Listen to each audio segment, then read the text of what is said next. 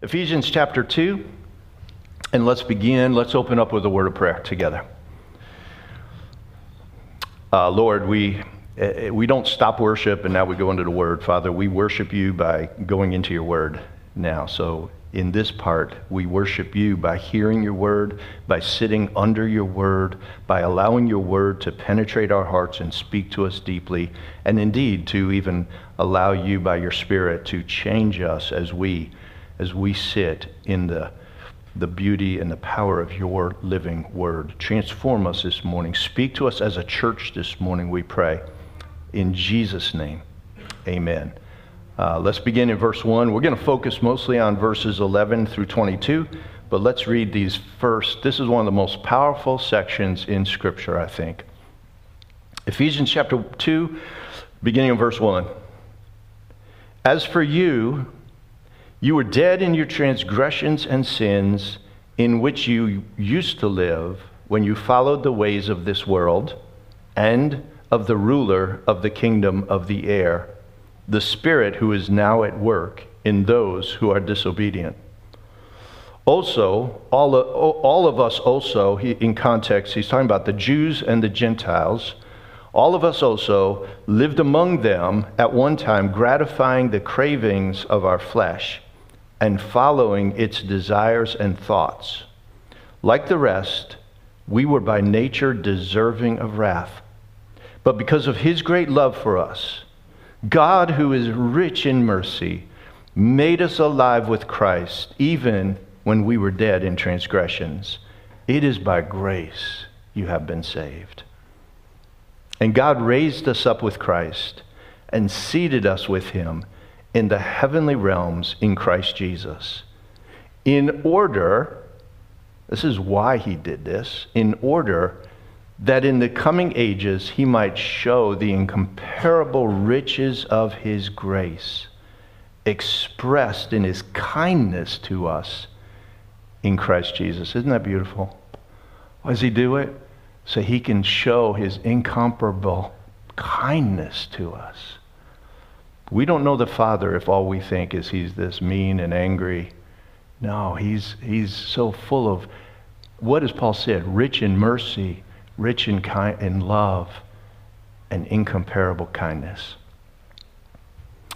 Verse 8, for it is by grace you have been saved through faith, and this is not from yourselves, it is the gift of God, not by works, so that no one can boast. For we are God's handiwork, created in Christ Jesus to do good works, which God prepared in advance for us to do. This is the gospel. This is the gospel we stand on. We were once dead in sins.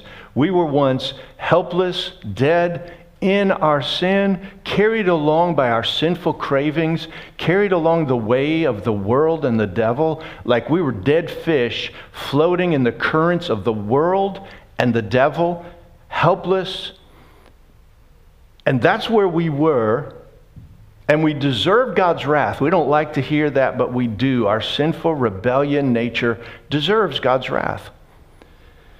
But it says, because of his great love for us, let's feel that.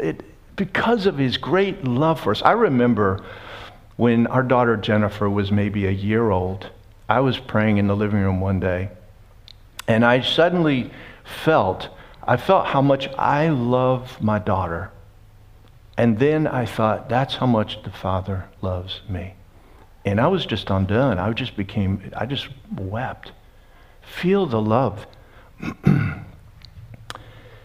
The riches of his mercy. And because he wanted to display the kindness of his, or the riches of his kindness, he made us alive in Christ. He snatched us up, made us alive. We are saved by grace through faith. So don't ever forget God's amazing grace. Try not to fail to be amazed at God's grace. Paul says, remember where you are. He's reminding them, you were here. Now you're here. He's reminding them, you were dead, and God made you alive. Now, Paul continues to remind them of what their lives were like before Christ. And that's a good thing for us to remember too. Where were we before Christ? Where would we be without Christ? I shudder to think. I don't know how people face life, and I really don't know how people face death without Christ. I mean, I'm not totally looking forward to that moment even with Christ, you know. I mean, I'm looking forward to being with the Lord, but without Christ, what a bleak and hopeless thing that would be, in my view. So Paul now says to them in verse 11, he's going to say to them, remember. Remember. But what he spoke of in terms of spiritual death in the first 10 verses, he's now going to describe in terms of relational separation and disconnection. So read it with me, verse 11 through 12. Therefore, remember that formerly you who are Gentiles by birth and called uncircumcision by those who call themselves the circumcision, Gentiles, Jews, which is done in the body by human hands. Verse 12, remember that at that time you were separate from Christ, excluded from citizenship in Israel, and foreigners to the covenants of the promise, without hope and without God in the world. That is, I think, one of the most haunting single lines in the Bible. Without hope and without God in the world. Remember, you were once on the outside looking in at everything. You were outside of everything. You were cut off. You were disconnected from all that is good in God. You were on the outside of that. Once you were separated from Christ. You were excluded from the family and people of God. And you were cut off and disconnected from the promises of God. You were without hope and without God in the world. But God hasn't given us a hope in the world. Listen to verse 13. But now in Christ Jesus, you who once were far away have been brought near by the blood of Christ. See, our hope isn't in the world. Our hope is in Christ Jesus. We were without hope and without God in the world, but now in Christ Jesus. You who once were far away, Gentiles, had no claim on God, no claim on the covenant, no claim on the Word of God, no claim on the Savior. You were once far away. You have been brought near by the blood of Christ. And I'm so grateful, and aren't you, that that is the case. So we rejoice and praise God for the hope we have in Christ. I want you to remind yourself every morning when you get up, my hope is in Christ. My hope is in Jesus. My hope is in the Lord. I am saved by grace through faith. Nothing can separate me from the love of God that is in Christ Jesus. Remind your soul of that. Not death, not the devil. Nothing can separate you from the love of God. Let that sink in. But as that sinks in, I want to kind of do a mind leverage here, a little jujitsu with your mind, because this is just the way it is. It's not necessarily a bad thing, but we in this country, we think of everything in individualistic terms, don't we? We really do. We live in individualistic terms. And this is not written in an individualistic community, nor was it written to individuals. So where we tend to read this, and I do the same thing, we read it and we think, thank God, I am saved. I am going to heaven. I belong to the Lord. And amen, that's absolutely true. Jesus came to get me to heaven. He came here to save me and give me eternal life and reconcile me to God and me and I and me and I. And we think that's, but this is not saying that it includes that.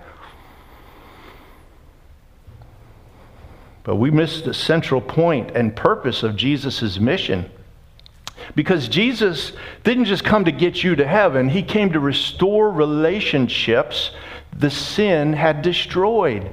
He came to reconcile people to God and to one another. So let's read on in verse 14. For he himself is our peace. Pay attention to the plurality of the words here. For he himself is our peace, who has made the two groups, Jews and Gentiles, one, and has destroyed the barrier, the dividing wall of hostility, by setting aside in his flesh the law with its commands and regulations. On the cross, he died, and all the laws and the regulations which he kept perfectly were put to death in him. He set it aside. His purpose was to create in himself one new humanity out of the two, thus making peace. You hear? His purpose was to create out of two, Jews and Gentiles, one new humanity out of the two, thus making peace. And in one body to reconcile both of them to God through the cross, by which he put to death their hostility. He came and he preached peace to you who were far away, and peace to those who were near, for through him we both have access to the Father by one Spirit. When sin entered the world, it separated us from God. That's actually what death is. Death is separation. You know, we think of death as, oh, your heart stops, you stop breathing. No, it's separation. Physical death is your spirit and your soul separate from your body. Spiritual death is being separated from God. And it's far, far worse than physical death. So when sin entered the world, it separated us from God. It created a chasm between us and God. It created a wall between us and God, a dividing wall of hostility between us and God. And when that happened, it created that separation from God. That wall between God and us created a world of walls. We live in a world of walls. Everywhere we look, we see walls. We see walls today. We see walls throughout history. We see walls between Israel and Palestine or Hamas. We see walls between Iran and the United States. We see walls between Ukraine and Russia, China and Taiwan. Walls between whites and blacks, between conservatives and progressives. And I have a feeling it's going to be a crazy year. We see walls within families. We see walls between husbands and wives, between children and parents, between brothers and sisters. We see walls. Sometimes they're walls of hostility. I can't believe what they did. I'm never going to talk to them again. I'll never forgive them for that. Or I hate them. People hate. It's amazing that people hate for the craziest of reasons. But sometimes the walls are not walls of hostility. They're walls of isolation. They're walls of loneliness and disconnectedness. Janice and I went out to dinner the other night. And we sat down, and the booth right across from us was husband and wife. And the guy was on the phone when we got there. And he stayed on the phone the 10 or 15 minutes or more that they finished their meal. And she just sat there while he was on the phone. And this wasn't like emergency, barking out orders, to save lives. He was just chatting. He was just chatting. And just chatting. We didn't hear the words, but you could tell by the posture and his tone of voice. He just, laughing and talking. He's having the conversation with the phone that he should have been having with his wife. And she sat there just uncomfortable. It's uncomfortable to sit in a restaurant while somebody is talking on the phone and you're just sitting there. And she just looked uncomfortable. So finally, after about 15 minutes, they got up and left. And in comes a couple right behind them. And the minute they sit down, they pull out their phones. And they sat there. And as far as in the half hour we sat there, I didn't see them say one word to each other. She did speak. You know who she talked to? She talked to Janice and I. We had asked the waitress a question about, the take-home meal or something, like how big is it? That was my question, How big is that thing if I pay $6? And she leans over and answers very kindly and everything. But that's the only time I heard her talk. Now listen, I don't know what's going on in their lives, but that is far too frequent. And I got the sense that these are two lonely couples. Together but separate. Together but disconnected. In the same booth, but a wall of disconnectedness between them. See, being with people doesn't solve loneliness. Connection solves loneliness. We all long to be connected. It's what we long to be. We long to belong. We long to be loved. We long to love others. We long for community. Because God created us that way. We live in a world now where, honestly, our flesh often, I don't want to be bothered. I don't want to be around people. I just want to watch TV. I just want to, be on the screen. I just want to, all that. So in the moment, and I get that, I feel that sometimes too. I don't even want to talk. I just want to chill out. And it's okay sometimes, but if that's our pattern, there's two things happening at once. I really crave that. I really crave that newest episode of this or that video game or that whatever. But there's something else going on a deeper level. I am lonely. I am lonely. Nobody ever on their deathbed said, family, please leave the room. My favorite show's coming on. They just don't do that. I wish I had watched more TV. Or I'd spent more time in the office. We long for family, for connectedness deep within our hearts, because God created us for community. He created us for relationship. That's what Jesus came to give, not religion, relationship. That's what he came to build. Sin created the wall between us and God, and only the cross of Jesus Christ can tear that wall down. Only the cross of Jesus Christ can bridge the chasm between us, sinful, and God, holy. Only the cross, only the blood of Christ can wash us clean from our sin and put us in right standing with God. Why do I have confidence that when I stand before God, I will be in right standing with him? Because I have confidence in the blood of Christ. Because I have confidence in the death of Christ on the cross. When he said, it is finished, that is the only thing that could tear down. And there is no wall of hostility between you and the Father anymore through Christ, but only a loving bridge of relationship, of reconciliation, of I love you and I want you in my presence, of come on in, boldly access my throne because I want to meet you, love you, care for you, fellowship with you. That is what the cross has done. That is what Jesus came to do.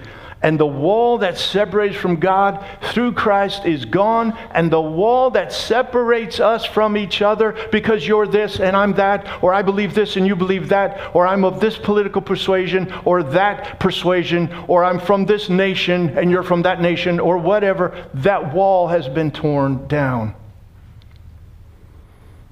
between each other. So listen again to the verses we just read. And I'm just going to fly over them. He, Jesus, is our peace, our peace. He made the two groups one and has destroyed the barrier. His purpose was to create in himself one new humanity in one body to reconcile both of them to God. He preached peace to those who were near and to those who were far. And through him we both have access to the Father.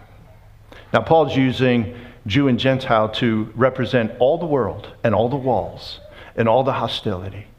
And Jesus has put that away through faith in Christ. And through faith in Christ, we both. What's the both? Any believer, from whatever background you have, whatever color your skin, whatever nation you're from, whatever your political identity, we both have access to the Father. And that's what the church is. The people of God, connected to Jesus and to one another. And that's the connection we all long for. That's what our hearts long for. Not just to one another, but to God. Not just to God, but to one another. Introverts, extroverts, somewhere in between, it doesn't matter. It doesn't matter. We all long for connection. Some might long for less connection on a given day than others, and that's okay. But we all long for meaningful connection. We all long to belong. We want to be loved and love others. We were created for relationship. Verse 18, for through him we both have access to the Father by one Spirit. Consequently, you are no longer foreigners and strangers. Isn't that good? You're no longer on the outside looking in. You're no longer out there. You're not a stranger. You're not a foreigner. You belong. You're a citizen. Fellow citizens with God's people and also members of his household. We're a family. Built on the foundation of the apostles and prophets, with Christ Jesus himself as the chief cornerstone. In him the whole building is joined together and rises to become a holy temple in the Lord.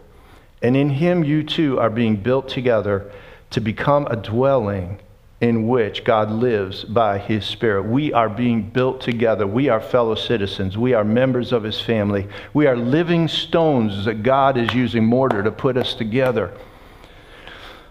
And that's the gospel. It's better than just a ticket to heaven. It's a reconnection to God, our Creator, and to one another as God's people. So that's what we are, church. That's what we are. But it doesn't always feel that way, does it? It doesn't always feel that way. We have work to do. We have work to do. And when I say we, I'm talking about the church in general, universal. We have work to do, but it's worth it. It's worth it. And it's what Jesus commands of us. And it's what he commands us to challenge each other with. Remember Hebrews 10:24. We are to challenge one another to love and good works. And that's a good challenge. So I want to close with just 3 short thoughts. How do we begin to move in this way? This is like not going to be the full picture, but it's where we're going as a church, I pray, by the grace of God. Because we're going somewhere, and God's taking us somewhere. And I believe in this year he's taking us somewhere. But here are 3 things to remember. Paul says to them, remember. Let's remember this. Remember that our fellowship is built on the gospel of Jesus Christ. You know what holds us together? It's Christ. It's not our personality. It's not our education. It's not our background. It certainly isn't our color. It's Christ. It's Christ. We may have differences, but in Christ, what we have in common is far, far bigger than any differences we have. What binds us together is Christ, and so we want Christ to be at the center of all we do. We want the gospel to permeate everything. Even if we're having a barbecue and we're playing ultimate frisbee, we don't have to have our hands raised in prayer the whole time. But our hearts and spirits should always be, even when we're eating a burger or playing ultimate frisbee or whatever, watching a game together, whatever it is, Christ should be in the center of that. And I don't mean that like super spiritual, but just that the grace of the Lord, the gospel of Christ, the love of Christ, the scriptural truth is at the center of what we do, because it is what connects us, is Christ. So the church isn't a formality. It's not a meeting we go to. It's a family built in Christ, connected to each other, and then building each other up in small moments to help us live out this walk, because it's tough enough. Amen? It's tough enough. Anybody else having struggles at times walking this thing out? Anybody else struggle with, falling, failing, sinning, messing up, loving too little, loving ourselves too much? I hope I'm not the only one here. If I am, let's switch places. I'll sit out there. You preach to me. Let's challenge ourselves in 2024 to make it our church's goal to connect in Christ more deeply. And let's each take ownership for it. Okay, don't say, well, I wonder when they're going to do it. You know who they is? They is you. They is me. Second thing, remember, relationships take investment. I'm going to let you in on a secret. Some of you probably like this. I'm not a big phone person. I'm not even a big FaceTime person. I don't love being on the phone or FaceTime. If it was up to me, all three of our kids are now out of the home, and our grandkids. If it was up to me, I think 1 or twice a month would be enough to FaceTime or call them. But Janice is so faithful. Like after a week, she's like, oh, I miss the grandkids. I miss Jennifer. I miss Jared. I miss Matthew. Let's call them. Let's FaceTime them. And so, and I miss them too, but she wants that connection. And it's always worth it when we get on there. But it's almost always her initiation. Now the kids and I will text each other quickly. And I'm good with that, at least more often than she is. But I'm so grateful that she's like, oh, let's call Jerry. Let's see how he's doing. Let's call Jen. Let's call Matthew. But here's the thing. Relationships take investment. They take investment. If we don't invest in a relationship, it will drift or die on the vine. It really will. You will drift apart. Now, I want to commend you. Here at Grace, people do invest, and I thank God for that. I love the fact that people hang out after church 30 minutes, an hour. Sometimes it's an hour and a half that we're locking the doors. And I thank God for that. I think that's investing. You're investing in relationship there. A community group offers a good opportunity to invest in relationship, getting to know each other, building relationally. Our men's breakfast.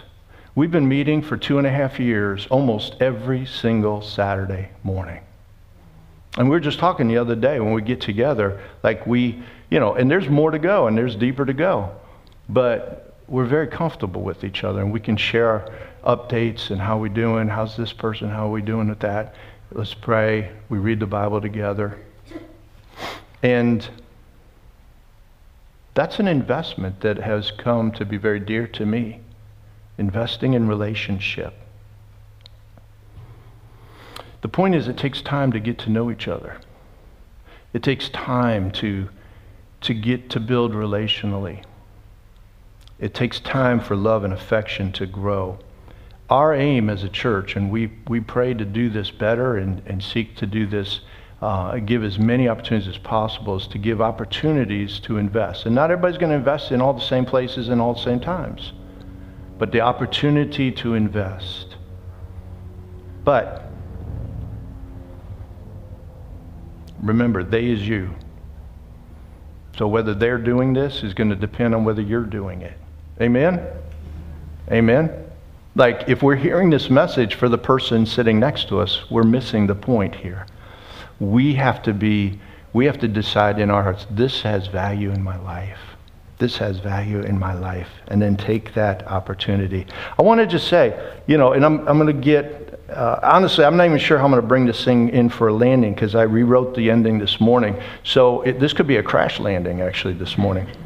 But I want to just say this. Listen, if your only connection with the church is once a month or once a quarter or once a week or whatever it is, I'm thankful for whatever it is. I'm thankful for whatever it is. If you're watching online, I'm thankful for that. I am thankful for that. But I do want us to ask a question of ourselves.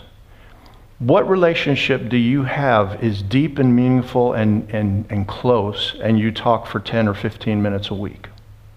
Like if you were to have that relationship with your spouse or your kids, some of you might say, I'll take that for a couple weeks with my kids. But how close would that relationship be? It takes time to invest. It takes time to invest. Let's get a vision in 2024 for investing more, for taking another step in investing and challenging ourselves to invest in our church family. We are a church family, if this is your church. My third point is this. Remember, love is a two-way street. Love is a two-way street. Sometimes the greatest thing God's going to do in your life is use you to help someone else. Sometimes the greatest miracle the greatest joy you'll find, the greatest lift to your spirit and the strengthening of your faith won't be because you sat and heard a sermon that hit you where you wanted to be hit and ministered to you, and you left feeling great about what you got. Sometimes, hopefully, that happens. But sometimes the greatest miracle that's going to hit you, the greatest thing that's going to hit your life, that's going to put a lift in your step, that's going to bring a joy to your heart, isn't going to be what you got. It's going to be what you gave in the name of Jesus. It's going to be that person you ministered Christ to. Because people walk through that door hurting and lonely and sometimes lost, not knowing the Lord Jesus.